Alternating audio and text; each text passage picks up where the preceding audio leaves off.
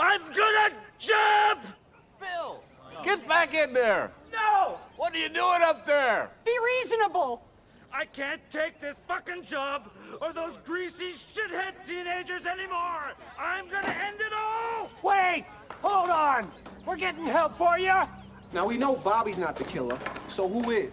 I don't know. Well, if the killer was in your house last night, why didn't he just kill you then? Because he's just messing with us. Don't you see? He's got us right where he wants us. We can't go to the police. He's just out there watching us and waiting for us. What are you waiting for, huh? What are you waiting for? What are you waiting for? What am I waiting for? What am I waiting for? What are you waiting for? Fuck you! Oh my God. Lights, camera, action. Welcome back to another episode of Happy Hour Films. As you all know, I'm Ross Bacon. I'm joined by my co-host, Mike McGuigan. Mike, say hi. How's everyone doing? And as you should know by now, we're two guys who drink and we talk about movies. Now, this week, we are discussing another unnecessary trilogy.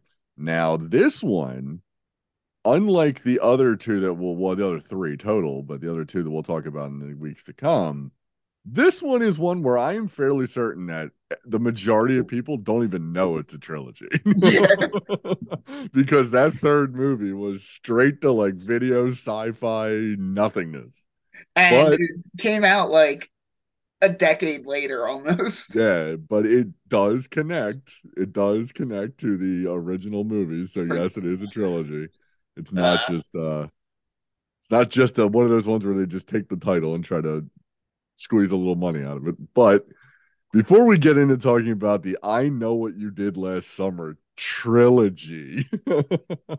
Yeah, I really never needed to know that this was a trilogy, and Ross made me know. So oh yeah, it's awful. It's absolutely awful. But before we start talking about how Mike needs therapy, we got to talk about what we're drinking. So Mike, what you got? All right, so I didn't have too much time to go shopping, and I am at my mom's house for Easter, recording on Easter Sunday. So I am revisiting one that I didn't give a great review last time I drank it, but we're gonna see how it goes this time, and it is slightly religious themed to an extent. So it is from Black Sheep Brewing, which is in the UK. And it is Monty Python and the Holy Grail Amber Gold Ale tempered over burning witches. Now, of course, that's how you temper a gold ale, you know? There you go. It's a big old can, too. Yeah. Okay, it's not as bad as I remembered. Like, it's not a great beer, I don't think. I remember being really cheap when I bought it. Like, I think a 4-pack was like $6. Oh my God. But it's not terrible. It's okay. What's $6 in British pounds? 5 pounds, probably. There you go. I mean, a 4-pack of tall boys for $6. What do you get those? What do they got over there? They got what, Tesco or something like that? Is that their gas station over there? Yeah, no, but I picked this up station? from Wegmans Liquors, if I recall correctly. Nice. And yeah. That's okay. So here we go. Let's do this. We got 6. Okay, so 4.83 pounds. So I guess 4 pounds and 83, I don't know, quid or whatever they say. But all right, so Mike's got his Monty Python beer. It's also only 3.7% alcohol. Yeah, that's because them Brits don't like to really load up on the alcohol over there. All their stuff's usually fairly low and easy to drink. Though I do appreciate the food matches is spam, and spam. Yeah, I mean, I feel like that was going to be the only option they were going to say to pairs with. But all right, so again, like I said last time, I'm moving through a crafted 6-pack that my daughter and my wife picked out for me. Now, the one I have right now, the first thing I'm going to start out with, I have 2 local breweries, but one of which is a little farther away, but it's one we've done before. It's Dewclaw from Baltimore. And it's their, I'm guessing it's the full name is Give a Shit because it's Give a with a rainbow like colored poop emoji. And on the side it says 45 plus in rainbow colors, and it says the guidelines recommend people 45 years and older should start regular colon cancer screenings, but if you're experiencing symptoms you should get tested sooner. Now this whole thing is a collaboration with the Colon Cancer Foundation, Duke Hall Brewing, and a third sponsor by the name of Squatty Potty. Squatty Potty has gotten into the beer game with a sponsorship for a beer promoting colon cancer screenings. And it's a fruited sour ale with blueberry, blackcurrant, vanilla bean, and lactose. And it, let me tell you, at 6.5%, it is absolutely a sour. Like, it's one of those ones where you drink it and you just start having like the Fire Marshal Bill lips start peeling back, and you get the sour tartness. And I gotta tell you, it kind of tastes like every other one of its kind, but it's not really making me want to go get a colon cancer screening. It's I don't know how a beer is supposed to help me do that. Maybe it's just because every whatever of the beer goes to help. That's fine if it goes to help research. Good for that. But I don't know if I don't know how much awareness this sour beer is raising in me. But it's not terrible. Like, it's fine. But Yeah, I'm not the biggest sour person. yeah, it's okay. It's okay. I feel like they could have chosen a better like beer to try to get this awareness level. Like a sour. Like, why a sour? Like, why wouldn't it be a stout? You know? Like, why wouldn't it give the look? Or you could make it a prune flavored sour to clear colons. Exactly. I mean, this thing is like a dark pink. So I guess that'd be the color.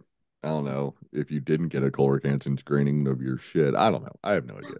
I'm talking. They could make what is it, acai? Is that how you pronounce the berries? Yeah, acai. Yeah. That's, oh my god!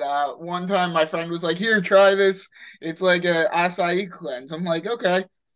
I drank it, and that was the worst experience of my life. I think. Nice. Walked away 10 pounds later though. But anyway, so speaking of painful shit, we were talking about I Know What You Did Last Summer, the trilogy, which really does start off with its best foot forward, but that foot is still not incredible. I'm going to disagree with you. I mean, this movie, okay, first of all, let's just say right off the bat, this one's from 1997. So a little movie came out the year before that would be fairly influential in the horror realm, and it's written by the same guy. A little movie called Scream came out the previous year. Now, Scream is pretty much the reason why I Know What You Did Last Summer exists, because when that took off and, ran rampant all over the world, Kevin Williamson was like the hot ticket writer in Hollywood after that. And of course, he had written this years before, apparently. And then it was like he wrote Scream and that took off. But then this, he was kind of like, okay, let's dust this off. Let's turn it into something, because it's an adaptation of a book, apparently. Now, the best thing, a very loose adaptation of a book. Yeah. But I think the best thing that this movie series did was give us Scary Movie 1. Right. Yeah. You combine Scream and I Know What You Did Last Summer and you get Scary Movie 1. And it's the scene with Anna Faris in that movie where she's screaming, "What are you waiting for? What am I waiting for?" The teacher on the roof of the school as she's screaming at, he's trying to kill himself. But it's and her response to it after he jumps, she's like, "Oops." Oops, yeah. Now, I mean, we'll get to it, but when this movie starts, because again, I haven't seen this movie probably since 1997. And when this movie starts, and it starts off with those immediate, down-tuned, amazing opening riff of Typo Negative's cover of Summer Breeze, I audibly was like, fuck, yes, I forgot how amazing this song is. And then it was like, oh, wait, it's in this movie. This has to be an amazing movie, because why else would Typo Negative agree to put their song in this movie. Nope, this movie is mediocre at best. At best. I mean, the best part about it is Typo Negative song. And no, I mean, we'll talk about the sequel. But I'm going to be upfront. I Still Know What You Did Last Summer is the most fun I had watching any of these movies. yeah, I could see that. I could definitely see that. But yeah, I have thoughts on that movie as well. But with the original here, of course, the big gag of it is that we have a fisherman with a hook killing people, which, to my knowledge, even in like the 70s and 80s, when the 80s slasher craze happened, I don't think we ever got a fisherman killing anybody. Yeah, and that's weird because I feel like the hook hand story is like one that's been around forever, like the murder with the hook for a hand. They even talk about that in this. Like, Yeah. it turns into urban legend briefly. Another movie that would come out right around this time. Oh, and we did slightly mess up. This is actually a 5-movie series. A 5-movie series. Yes. Yeah. There was a brief spin-off in between 2 and 3 where Sarah Michelle Gellar and Freddie Prinze Jr.'s characters start solving mysteries. Oh, I can see that. Yeah. They go to that island again. Yeah, I can see that. Yeah, they get the whole crew together. They even had that dog at one point. But, And their stoner friend is played by Scream alum. right. It's just a crossover between the two franchises. Yeah. But they couldn't get the rights, so they had to name it something else. Imagine that's how Scooby-Doo actually, like, the Scooby-Doo movie came about. That would be hilarious. They tried to make a Scream I Know What You Did Last Summer crossover with an animated dog, and they're like, well, we can't get the rights to the horror movies we want. Let's change the dog to a Great Dane and then see if we can get the rights to Scooby-Doo. Yeah, let's talk to what was it, the Hanna-Barbera people, Yeah. and see if they'll let us do a movie. But it's, I mean, I there's so much about this movie I forgot. Like, I for some reason completely blocked out that the one, well, it's the fisherman's son. Okay, and again, we haven't done this in a while, but if we need to say this, spoilers for these movies, we're talking about the whole damn thing. So the fisherman's son, so Ben Willis's son, David, kills himself goes to kill himself. Oh no, he does kill himself at the beginning of this movie. But you're led to believe that it's like you're when okay, I'm trying to think of how to put it. When our hero, Wait, I thought it was so Ben Willis's. It's like his son-in-law. It was his that's daughter's what it was. fiance. Fiance, yeah. So when who killed his fiance in a car crash. Right. Well, he's dressed as a fisherman, sitting on top of this like outcropping, like this like cliff or whatever. And you're led to believe that later he is the one that they run down. Mm-hmm. So everyone, like, the big red herring is that this guy was who they actually killed. So like he didn't kill himself, they killed him. And it's like, well, who are we really worried about in this situation? Because even if he didn't kill himself, they did. So end goal achieved. You know, it's like, what's the problem here? Well, there's so much with it. So when they throw him in the water and he opens his eyes and like reaches out, kind of, I'm like, well, hang on. You guys are worried that you killed him and you were kind of hoping you didn't. So once you saw he was alive, were you just like, too late? I guess we've already gone down this path. We have to finish him off now. There's no stopping and taking him to the hospital at this point. We've agreed to never talk about it again. We were planning on hiding his body. We agreed as a group that we'd never talk about it. We take it to the grave. We have to kill this man now. That's how it works. A promise is a promise, you know? And for a penny.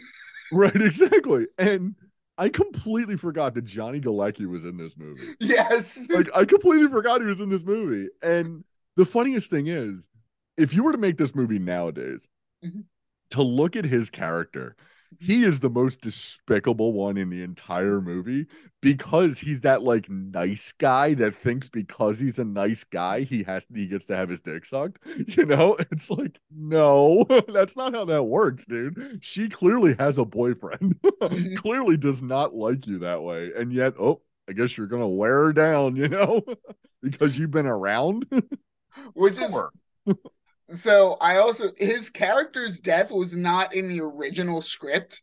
They did it like they realized that the movie wasn't bloody enough, so they had him get killed. Like that was their plan. Yeah, because without him, there's only two deaths in the movie. It's only Sarah Michelle Gellar and Ryan Phillippe. That's the one. That's the guy. That's the name I couldn't remember at the end of the last episode. But yeah, it's only Sarah Michelle Gellar and Ryan Phillippe. They're the only ones that actually die. It's Johnny Galecki's he's the third one. Like Freddie Prinze lives, Jennifer Love Hewitt lives, the fisherman lives. If you count the fisherman's son-in-law, then there's four. Well, he wasn't part of like the murders, so well, no total body count, yeah. So I'm not sure that's true because I think it's very convoluted in the movie because the movie. It absolutely is. They don't explain shit in this movie. But my understanding is they thought the mom thought it was a suicide note from her son. Right. But right. It's in the fisherman's handwriting. So I think it's the fisherman lured him out there to kill him for killing his daughter. Yeah, probably. But I'm specifically talking about the revenge murders, which are the ones that you can argue that is the first revenge murder, revenge for killing his daughter, and then he gets hit by the car and then starts taking revenge on them. Yes, technically speaking, that is a revenge murder, but I'm talking about the ones of the people we give a shit about, Mike. No one cares about the guy who's going to kill himself. Any of these characters? No one cares. Well, yes, we're supposed to give a shit because there are pretty main characters. That's why we give a shit. So the characters we're supposed to give a shit about, because I didn't give a shit about any of them. We're supposed to, but we don't. That's the thing. But the kid that he's going to kill himself. I could give a fuck about that guy. Kill yourself. What do I care? You have you play no role in my life. You play no role in my movie. What do I care? You're a red herring, the worst kind of herring. But and then of course with that storyline, we also get Anne Heche, who I was like, wait, I don't remember her in this either. Did I even see this movie? It's like, or have I only seen the parodies in Scary Movie? Did you know that her yelling, "What are you waiting for?" in the street, like a kid like won a contest and told her like that was his reward, was he got to pick a part of this. Come on, really? That's why it seems so unnatural then, because there's no reason for her to do it. None whatsoever. Because she's in the middle of a little neighborhood when she does it, and it's in the middle of the day, and I'm completely shocked that no one's like sitting on their front porch just like, what? Who are you talking to? Shut up. Now, what I did this whole movie was like think back to scenes from Scary Movie that I'm like, oh, they did it better in that. Better, so much better, right? Like, I found a boot. Where's the foot? Oh my god, we hit a boot. Where's the foot? But even better is the beauty pageant scene. Yeah. When the beauty pageant, it's done so much better in Scary Movie. To hell with Ray, I won. Right, oh the hell with him. But yeah, it's both of them. Yeah, it's the opening scene where it's like, yeah, that's my girlfriend. Yeah, that's my girlfriend too, man. Yeah, that's my girlfriend too. I'll kick your ass, man. Right. It's like every guy's like, yeah, that's my girlfriend. But yeah, I mean, what's even funnier is that Sarah Michelle Gellar's character in this, her goal is to become a serious actress and to go to New York and become a serious actress. And she comes back in 6 months. Well, did you catch what her actual like plan for her career is? I figured she didn't have one. Her plan for her career is to get on Guiding Light, the soap opera, which good luck with that, because even if she took like 3 years to try to build up her resume, like wait tables and shit, just to be able to get like some experience to then jump on, she'd have 9 years on the show before it gets canceled. So it's like, okay, you got 9 years of a career and you're on a soap opera. Maybe that's enough to like springboard into like, I don't know, movies or something. It'll definitely get you other TV roles, but I'm not entirely sure serious actress is what guiding light actors put on their resume, you Yeah, know? I'm pretty sure yeah. that doesn't fall into place for them. God. That, also, the car scene where they actually hit 100 times better in Scary Movie again. Absolutely. Especially the line where the guy's like, "Oh, I love when you play with my ass. I'm not playing with your ass, Ray." Damn it, Ray. Yeah. Sean Wayans' Yeah. character is like always acting gay, but at the end he's like, I'm not gay. What are you talking about? He's like, no, you sucked my dick. We took a romantic trip to San Francisco. I like to go shopping. Right. You took me to that club. Yeah, they play good music. It's like, but we did that. It's like, no, you sucked my dick. But yeah, and then of course there is just the general unlikability of every single character in this movie. Yeah. And the one like Ryan Phillippe is legit unhinged in this movie. He is legit completely insane. It's almost like Cruel Intentions, like where his level of just complete psychoticness. Which again, when he's like, he's like, say it, make the promise, say it. Right. Again, in Scary Movie, when his like character is like punching her in the face, he's like, say it. Lachlan Monroe's kicking her ass, yeah. Yeah. But yeah, and then it's even like Sarah Michelle Gellar is like the most likable one, but even she is kind of like, you know, a she's a big fish in a like small pond kind of situation. Yeah. And Jennifer Love Hewitt starts off fine until we fast forward that 1 year and she goes off to college and becomes the worst human being anyone's ever met in their life. And then Freddie Prinze Jr. really just doesn't want anything to do with any of them because he's like, you know what? I'm a little fisherman. I'm gonna be a fisherman. I'm gonna do this thing because a fisherman is what this fishing town does. And then he's kind of like dragged back into it, and he's like, you know what? Fuck it, just fuck it, I get. I'll talk about that more in the second movie, but I just, I was having all sorts of fun. I'm like, oh, what's Freddie Prinze Jr. gonna do next? Because he's just separated from everyone else for the entirety of the second movie. Because I think he might have, like, I was trying to figure out the timing. He might have been filming like She's All That or something.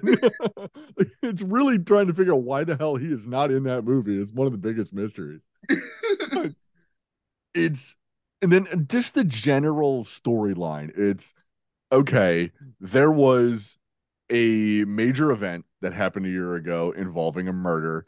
It was the major event of the town, and everybody just kind of like, the town went crazy. And then coming back exactly 1 year later, things start happening again. It's like, oh, Kevin, did you get your Scream script mixed up in this? Like, did you mean to make it exactly the same as that movie?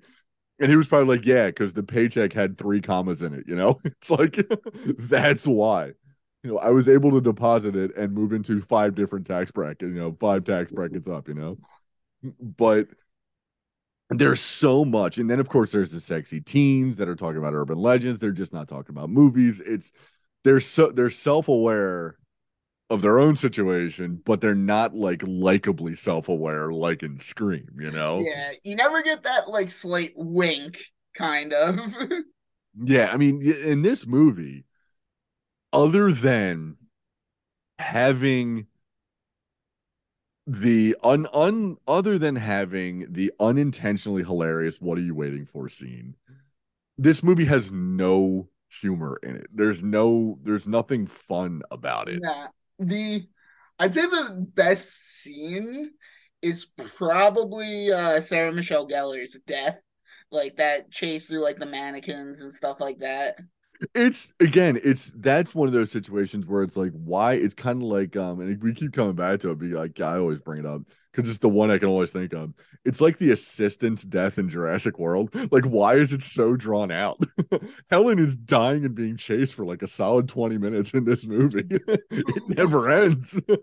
I ended up watching the Dead Meat podcast on these and like the kill counts, and I remember he made the joke on this scene. He's like, the fisherman is walking, and Sarah Michelle Gellar gets away for a bit because she is moving faster than a slow walk. Right, exactly. She is And capable of jogging. right, yeah. She's capable of picking her feet up and down faster than him. But and it just dawned on me that there are four total deaths involved in our current year timeline revenge plot, not who gives a fuck land in the past. I forgot Helen's sister Elsa gets Oh, killed yes. too. Yeah, the worst sister in the world gets killed as well, and who could care, you know? But I also like in that scene where the fisherman like gets into his best like Michael Myers cosplay by pulling like the plastic over his head and just kind of standing there and like Yeah. playing to be pretending to be a dummy for a little bit and then he attacks. It's like Michael Myers with the sheet in the first Halloween. Yeah. But But yeah, this movie, it's just, and then like the twist where he's like, yeah, when you're gonna leave a guy for dead, make sure he's actually dead. I mean, that's just good advice. Yeah. Make sure they're really dead, if this is your plan. But then I do have a question because we are shown this prop a couple times, almost like as if it's going to be important. Why does Ryan Philippe or Barry? Why does Barry have dog tags? I don't know. Barry's not in the military. Barry's never been in the military. Barry's plan was not to go to the military. Barry is a little rich boy who does not have military even anywhere near his family bloodline. Yet he's got he's said to be a rich boy college quarterback. Yet he's got like military dog tags around his neck the entire movie, and they are frequently shown. For what reason? It's just like there had to have been some sort of backstory that was completely cut where he was like going to go off to the military and got injured or couldn't do it or something. I don't know. But any kind of explanation that would have explained why this asshole has dog tags and we're focusing on them would have just been great. I would have enjoyed that. Yeah, I mean, at least kill him with his own dog tags. Do something with it. Like they are Chekhoved like crazy. Chekhov's dog tags are hung up there and we never get the payoff. But then the one other problem I really had was at the end in Ben One, Willis's ship. What? the one. Yeah, the one. Well, the one of many. But the last one of the film, I guess I'll say, because it comes at the end. When we're rooting around through the ice chest in the bottom of Ben Willis's boat, the prop guy really fucked up because that doesn't look like ice at all. It looks like diamonds. And it looks like little plastic like blocks. It does not look like it's actually got some coldness to it. Yeah. And it's one of those things where it's like, oh, I guess the budget must have run out. You paid for Kevin Williamson's private jet, his millions and millions of dollars in gold coin that you paid him, and you just ran out of cash to go to 7-Eleven and get some good ice. But yeah, and the thing is, from an outright like film standpoint, this is the best one. And it's mediocre, like Mike said, at best. Yeah, I didn't have very much fun with this movie at all. And I love how the takeaway of the two main characters at the very end is like, see, we didn't kill a guy. The worst we did was chop his hand off. And that's the thing. We are explicitly told by our main characters themselves that they're like, we didn't kill anybody. Oh my God, that's what a great weight off my mind. Like, now we can get together and be in love and all that shit. But when we fast forward to the next movie, the entirety of it, the first part of it runs right into Jennifer Love Hewitt being like, I killed a man. I killed a man. I absolutely killed a man. It's like, no, you didn't even kill that man twice. You thought you did twice, but you didn't kill him either time. You haven't killed anybody. For those who watched Wednesday, where they're like, how would it look if you had an attempted murder on your record? Horrible. Then they would know I failed. Right, exactly. But That is for a few moments from now. So, Mike, how is your Monty Python beer? So the more I drink it, the more it's like just kind of an average beer. Like it's not doing anything too crazy. Um, it's not exactly my cup of tea, but it's fine. Nice. But the fact that it's related to Monty Python makes it worth it. Of course, that usually does help. But yeah, my give a shit. Like I said, I'm guessing that's what it's called because it doesn't actually say or give a rainbow colored poop emoji is a much longer name, but whatever. But Dewclaw, Squatty Potty, and the Colon Cancer Foundation. It's fine. Like it's like Mike's. It's easier to drink as it goes. Like it doesn't stay bitter for some reason, which is good. And not all sours should do that. But now on to the next year, the following years. I still know what you did last summer. And Um, arguably the much more fun movie.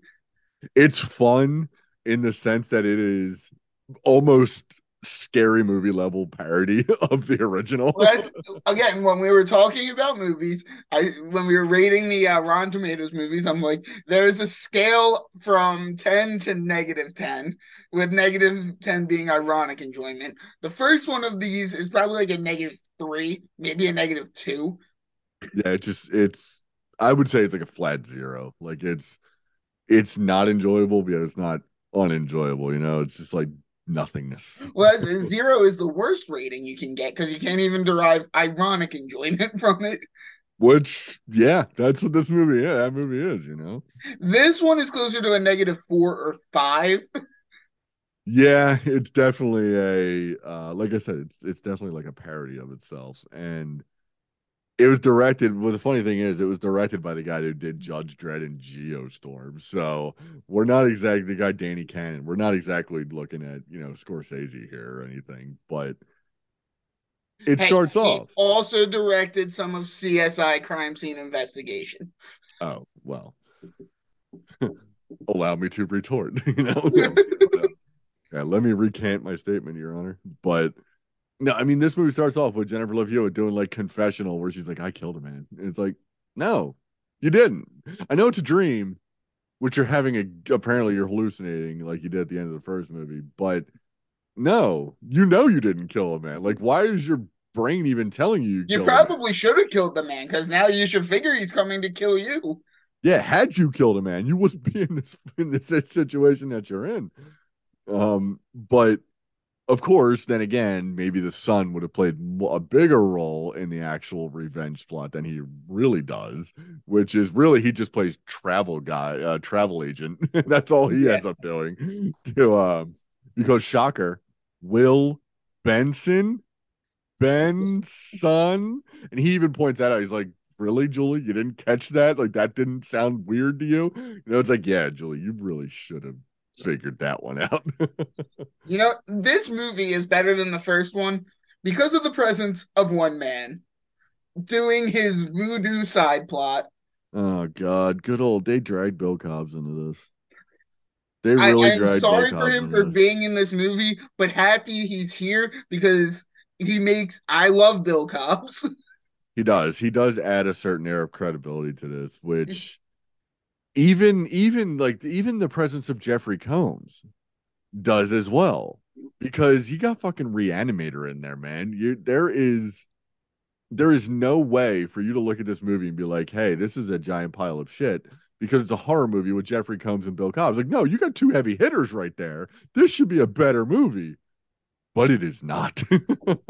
But the parts that they are in are enjoyable. Yes, that is very much correct. And even down to the point, like the biggest problem is this is yet again the problem with having your first movie be derivative of another franchise is one thing, but to have your sequel be your first movie all over again, except with a couple black folks chucked in there, it's not a good sign because right out the bat, again, another exactly 1 year later, Julie's failing college again. She's a mega bitch to everyone again. She wants nothing to do with anyone again. The same fucking killer is back again. And it's not even like, ooh, Scooby Doo mask pull. It's the son. No, it's literally Ben Willis again because now the hook has been fused to his arm. Yep. And apparently he lives on an island, I guess. But it's you throw in the only thing they do differently than the original, aside from having the presence of non-white people.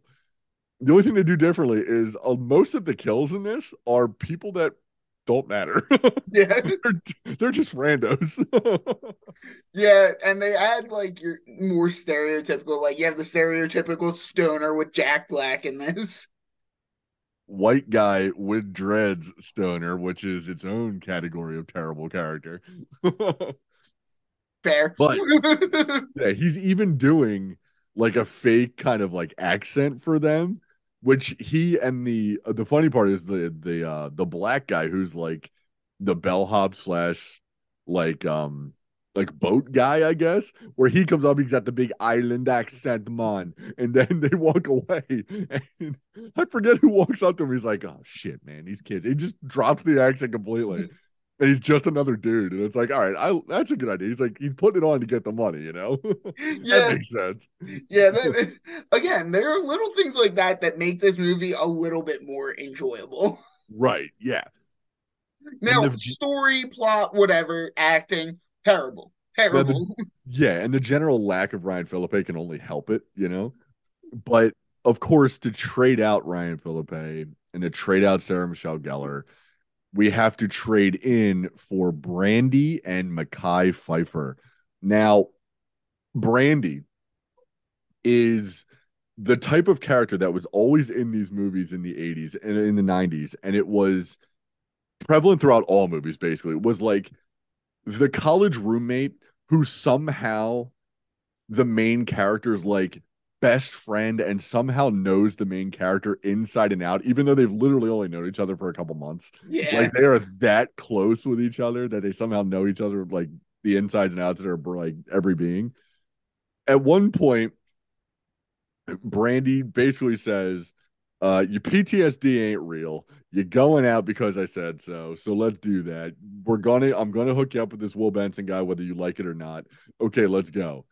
And then they get to the club, and Brandy actually says the words, no means yes, don't listen to her. I was like, oh, what a great A, woman. What a great B, friend. And what a great B, just general female and all, you know? It's like Person, like trash person through and through. Way to give her the worst advice to a college woman on a single woman on a college campus, you know? How awful a person are you? And she does it numerous times. It's like, wow, way to have your friends back, you bitch. So yeah, so they win a contest where the capital of Brazil, quote unquote win in big quotation marks because they don't actually get it right. And that's part of the twist. Yeah, the capital of Brazil, they say, is Rio de Janeiro, but like it's everyone in the Brasilia. world knows, it is Brasilia, which I think actually translates to Brazil City. I think that's what that means. I know I'm not far off if I'm off at all. But yeah, and it's like, wow, college, huh? Okay. I see. But and the reason they even get that is because of like a bag of coffee. Like that's what it is. She sees Rio on a bag of coffee. It's like that's gotta be it. What other cities in Brazil would there be? Now, I want to know the entire process of setting up this fake radio show thing. Well, that's the thing. That is the most elaborate, thought out part of this movie because not only is it a fake phone call, but it's a real contest that radio station may actually have run because the girls, they don't seem like Brandy when she gets that phone call. It's not like, oh, who is this? What are you talking about? Like she knows right away what this radio station is and what this contest is. Yeah. This is the thing that this radio station does. So B, like what if someone else answered right? Right. Well, B, that's the thing. There is no other contest winner that could possibly be there, like the real contest winner. C, he now sets up the entire thing with everyone involved at the hotel somehow because he gets them a room. Jeffrey Combs thinks they're the contest winners. So all of these things are set up way in advance with this little island like hotel chain. And then The whole entire thing is just to get his dad to murder them again, which you kind of have to you have to orchestrate the entire hotel to basically be abandoned with their skeleton crew. So not only do you have to time it at a point where that'll happen, you have to pick like the worst time of the year for this hotel to do this on. And they're about to start their off season. They're about to start hurricane season. So why would the hotel even go along with any of this? You know, it's like how does any of this work? God, which again, I'm like, I swear, Monster Island, Scooby Doo, the first Scooby Doo movie did it better with Scrappy taking, like, having a hostile takeover of an island and taking the place of the island owner to lure. Dude, that would have been so much better. That would have been so much better if it was like the plot of Scooby Doo. That would have been amazing. Like what Ben ends up murdering a hotel owner and taking his place. Right. And that's the thing. All of the deaths, the only death in this movie that is of anyone we should quote unquote care about. Jack Black. Just kidding.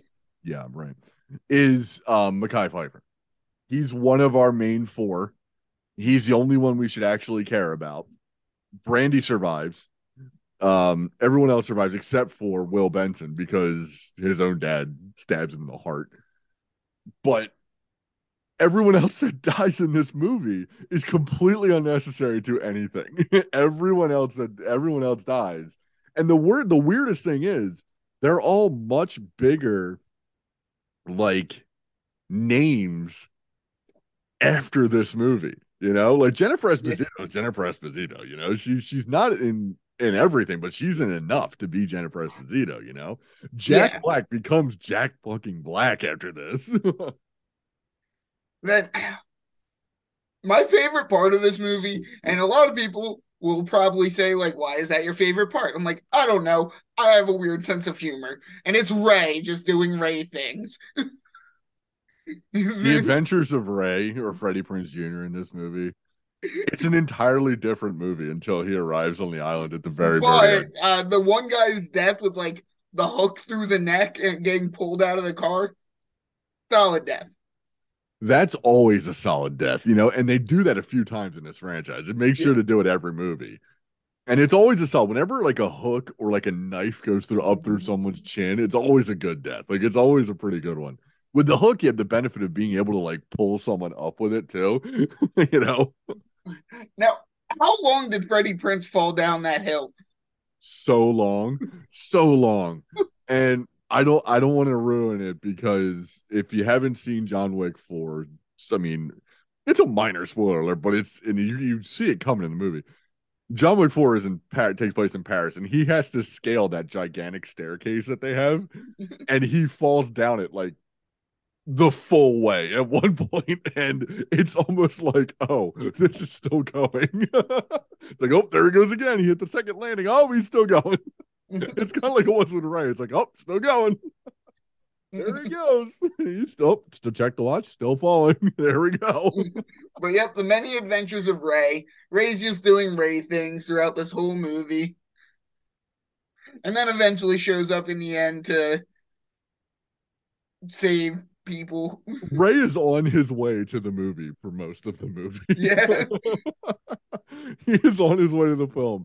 It's like we're actually watching Freddie Prinze Jr. try to get to set, you know? It's kind of like I'm like, this is the equivalent of like you're with your friends at a bar. The movie starts with Ray, and then they're about to bar hop to another bar, but you've been talking to this girl and she's staying there, and you're like, I'll catch up with you guys. And then you got to drunkenly stumble and text and piece your way to figure out where your friends are after things don't go well with said girl. Right, exactly. And you end up like 3 bars down, like they're like 3 bars ahead of where you would be, and you just feel like, oh God, I must get there. But then when you finally get there, you realize you're far too unprepared to do anything. You know, Yeah. So you just kind of hope everything plays out the way it needs to play out. I should have just Ubered home. Yeah, it's like, oh, I should have just Which is what Freddie Prinze Jr. should have done. Right. You should have just turned that boat around, just going back. But Oh, and he's doing most of this movie, I think. This is the movie where he does most of it with a broken arm, I think. Yeah. So it's like, oh, what are we doing, dude? What are we doing? And then the other thing about this movie, and it is a cliche that I absolutely hate in every time it comes up, and it always happens in horror movies because especially post Scream, because you have to have the character who only wants to have sex with his girlfriend the entire time and is always like prevented from doing that. Most of the time in these movies, it is a black guy trying to do that. And when Mekhi Phifer's entire character description is guy who can't get laid, but really, really, really wants everyone to know he wants to get laid, that is one of the worst character tropes you can ever have. And when he gets killed, it's a stand up and cheer moment. It's like, fucking finally, I don't have to hear about his fucking boner, you know? Yeah. Overall, this movie, there's some ironically funny points, but bad movie. It is just bad because even in this we get another like shoehorned in what are you waiting for, and Yeah. it's even in this it's almost like Jennifer Love Hewitt, you can see the gun to the back of her head while she does it, like because even she doesn't want to be doing what she's doing, but she knows she has to because we just have to repeat everything from the first movie again, So, even the jump scare at the end when we have Ben Willis hiding out underneath the bed like a fucking creep. all right. So, we're going to do what's that Metacritic score? So, for the first movie, what do you think the Metacritic score is? Okay. I'm going to go with something utterly ridiculous like 79. 52. Thank God. Now, IMDb score is 5.8. That makes sense. That makes perfect sense. All right. I still know what you did last summer. All right. So I know on Rotten Tomatoes, this is like a 7% movie. I know that much. I would say this is going to be in the teens. 21 What? That's far too high. and a 4.7 on IMDb. That checks out. Yeah, it checks out. But yeah, I mean, wow. And even to the point where in this movie, when Will does explain, he's like, Ben, son. It's like you want. I think they were expecting everyone in the audience to just scream, like, "Oh my god, that's what that means!" And even When like, really that what you should be thinking is, wow, why would you pick a last name that might give it away? right, yeah, you might as well have just named yourself Ben Willis's son. Just make your full name what you are.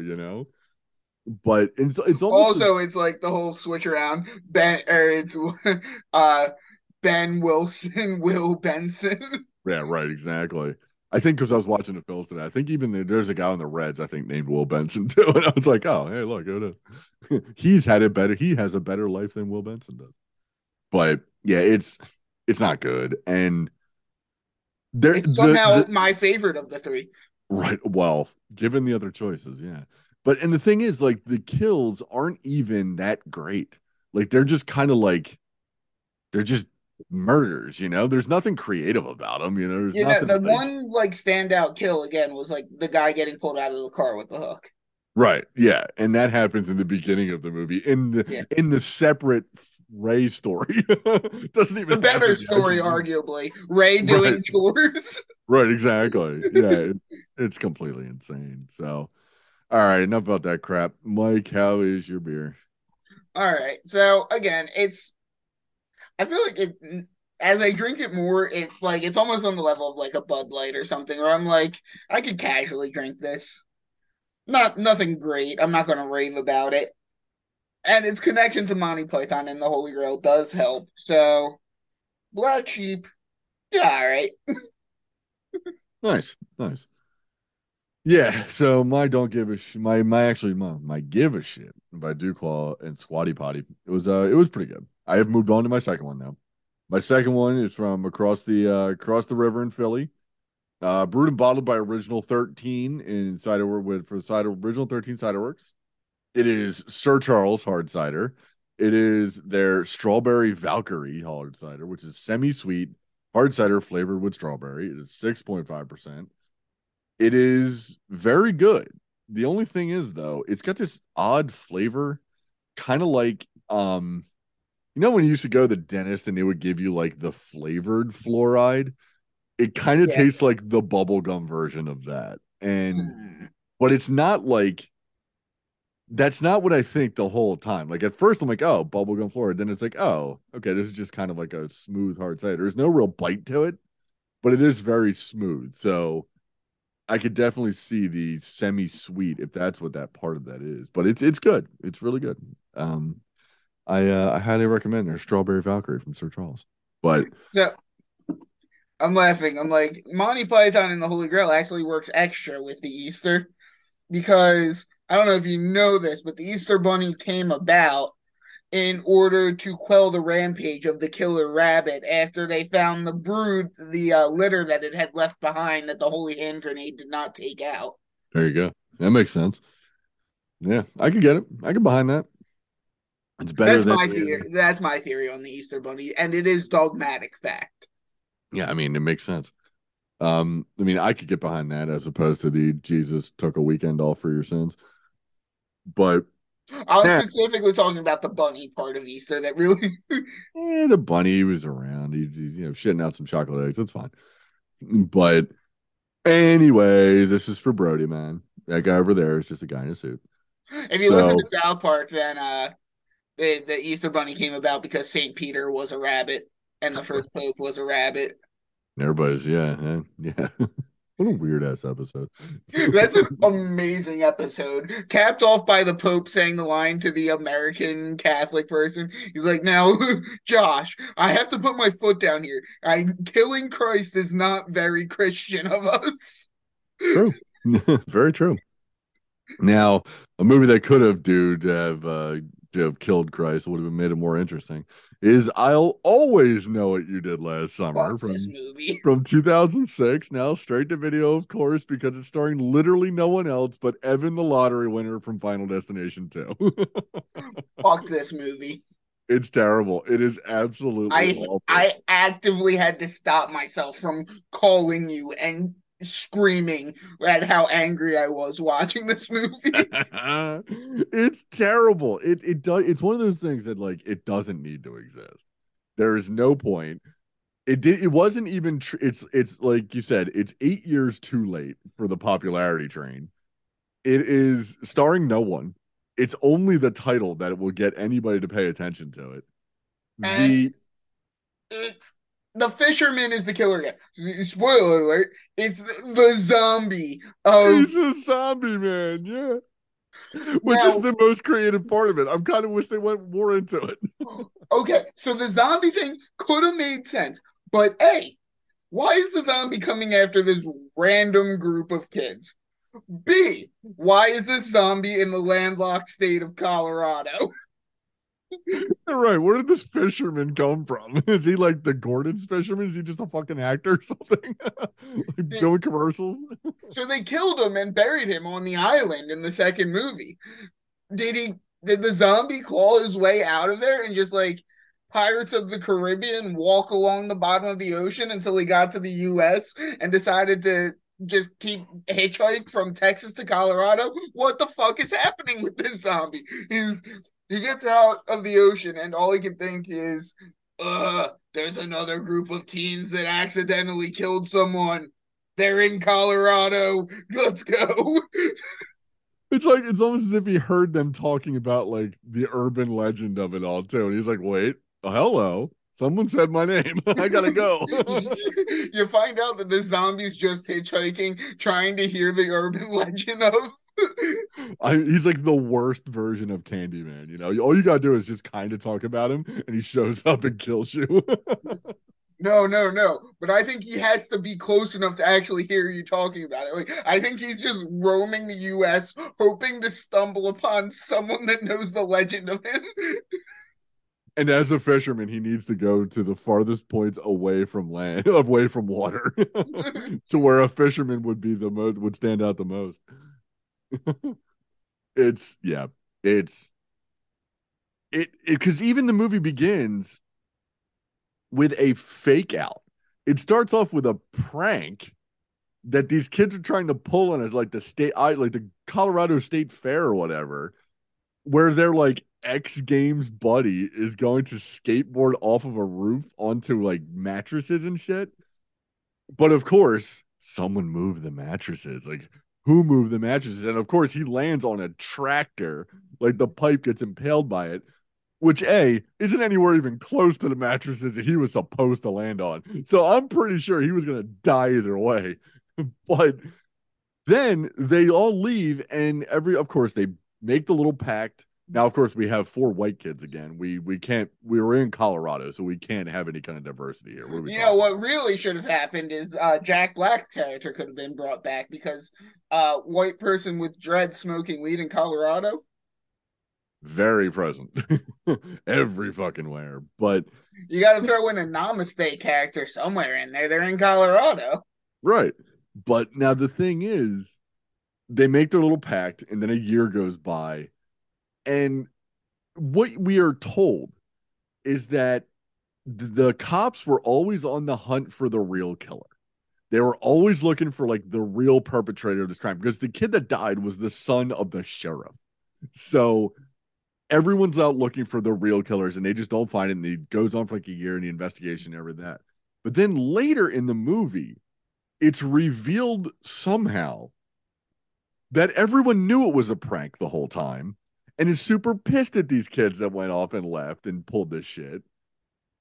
But answer me this. How was no one at least questioned about it? Yeah. It's kind of like, let these kids go, and then it's like, oh, let's look for new killers. Oh, wait, they did it the whole time? Oh, kids, let's just be mad at them. No, a manslaughter was committed. Freddie Prinze Jr. in the first one, which you people love so much, mentions that exact thing being the case when they kill Ben Willis the first time with the car. He's like, this is manslaughter. We're going to jail. That apparently is not true in Colorado. It should be, because they're literally like, in a small town like this, we'll get fried. Right, exactly. Everyone knows who these kids are just by virtue of how small the town is. And since everyone apparently knew they did pull this prank, what the hell happened? Like, who pulled the strings to get them off the hook?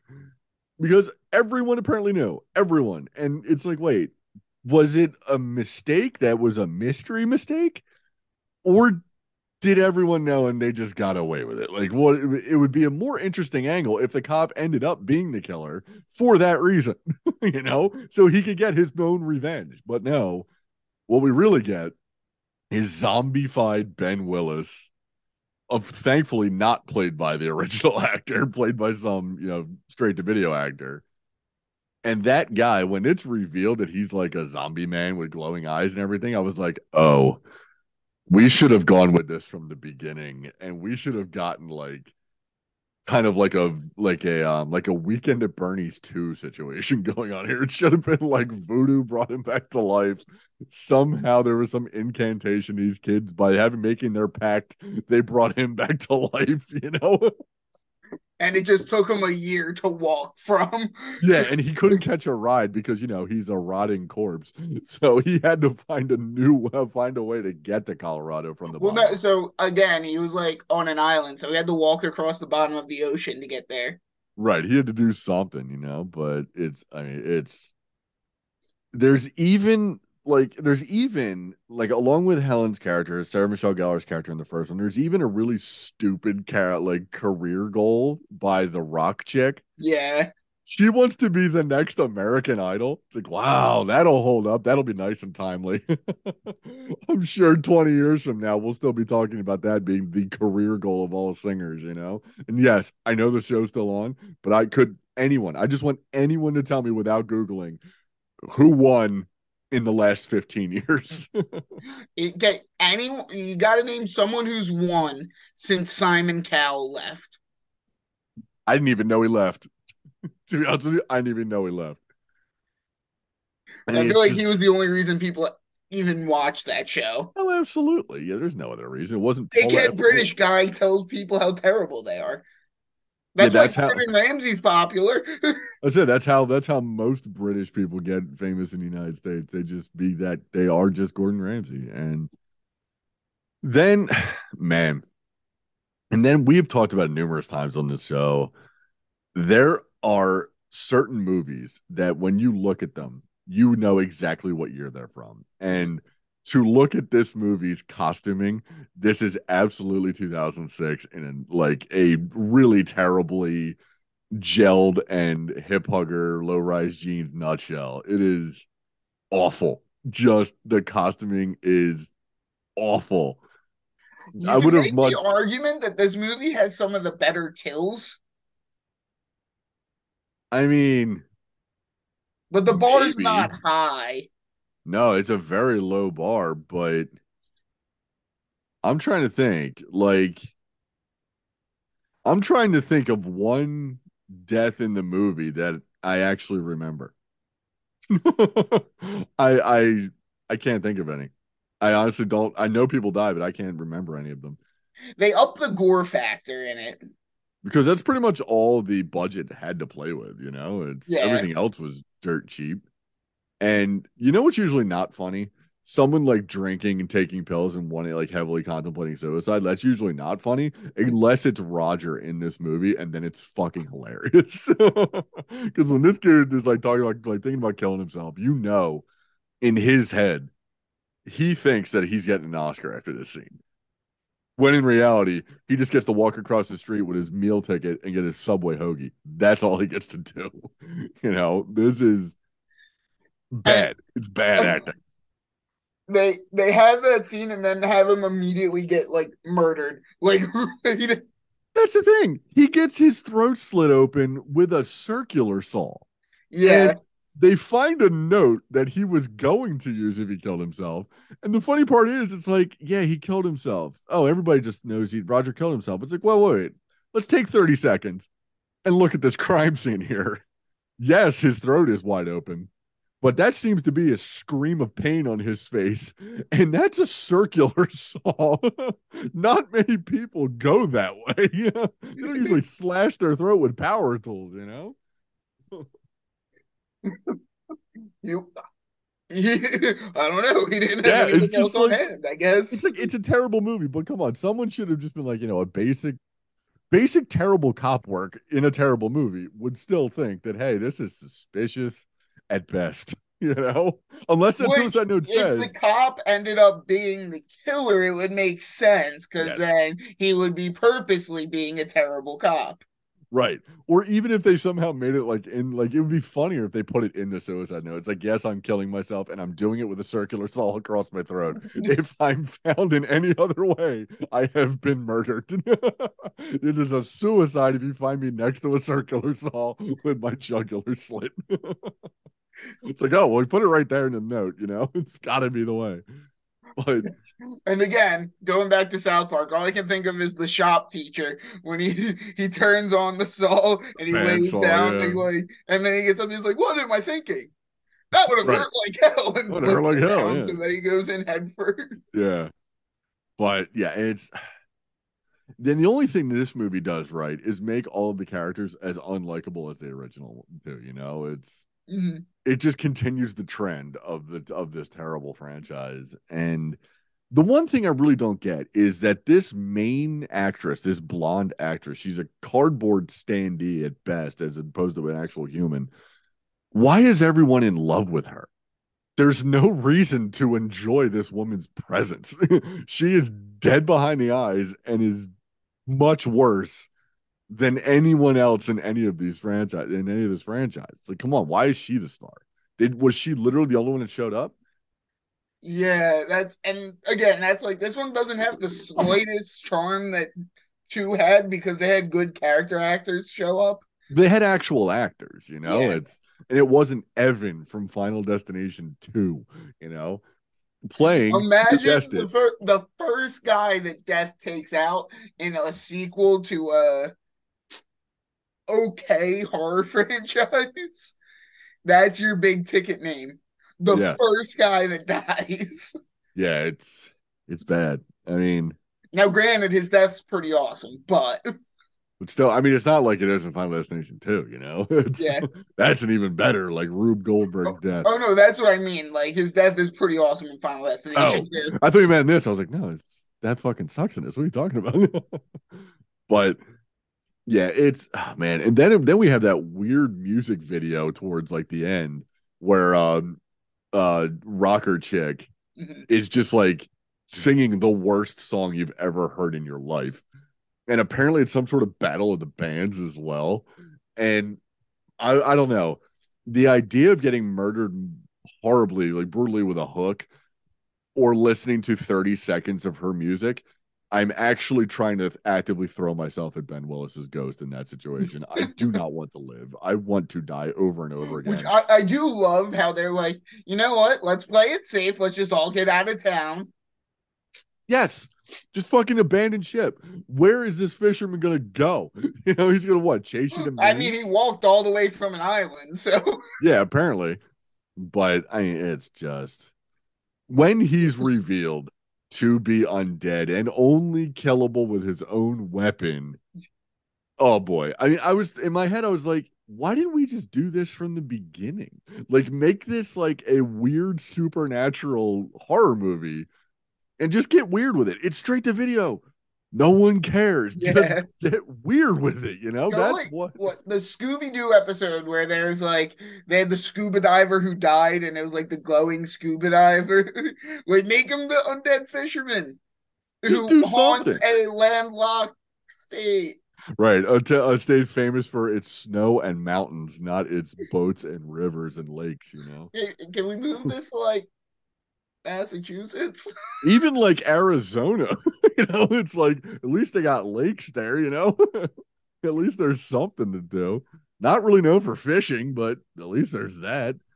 I mean, the best Lake place to do it, Tahoe murders. right? Well, the best place to do it would be everyone's favorite cheap record, like filming spot nowadays, which is New Orleans. Like, just do that shit in New Orleans. It makes perfect sense to have fishermen roaming around New Orleans, you know? And it's cheap as shit to film there. But of course, you know, we had to film this, even if they did film in Colorado, which I don't think they did. I think this was a Canadian backlot at best.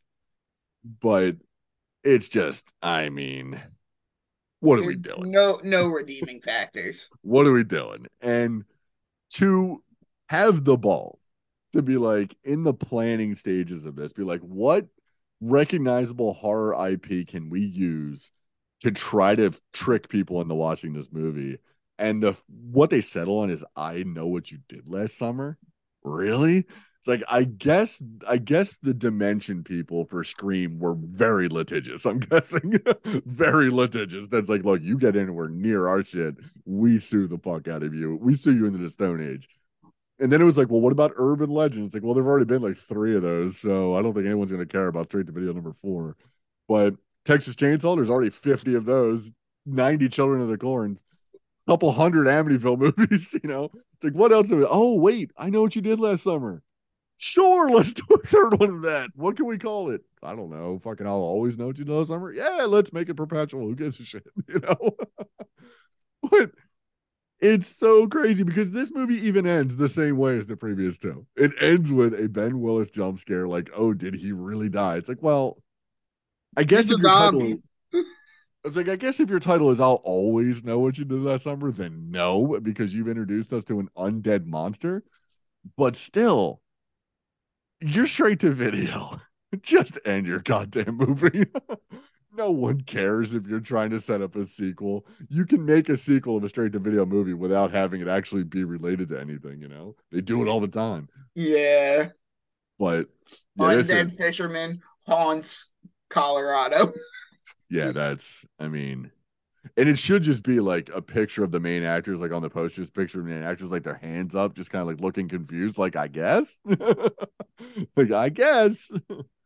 But all this, like, really, all this franchise made me want to do is just rewatch Scary Movie again. Like, that's really all it made me want to do.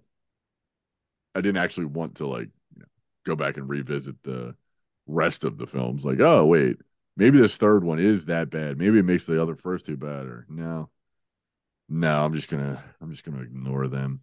I'm done.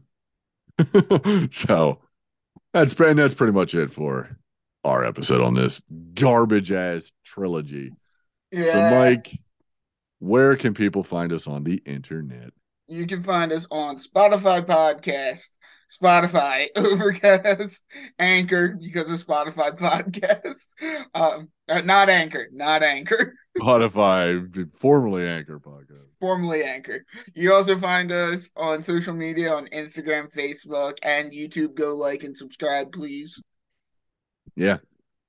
Eventually we'll put more shit on our YouTube channel. Yeah.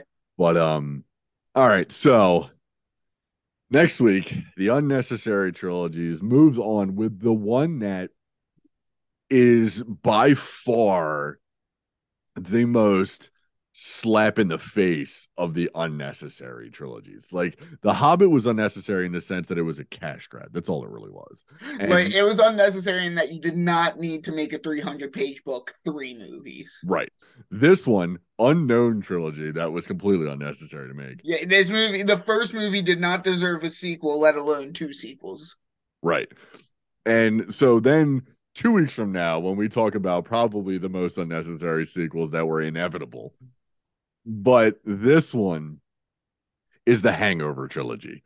And the Hangover trilogy is absolutely one fantastic movie that I have not seen in the 13 years since it came out, I think. I don't know how well it's going to hold up humor-wise, but I'm willing to bet it's still hilarious. Yeah.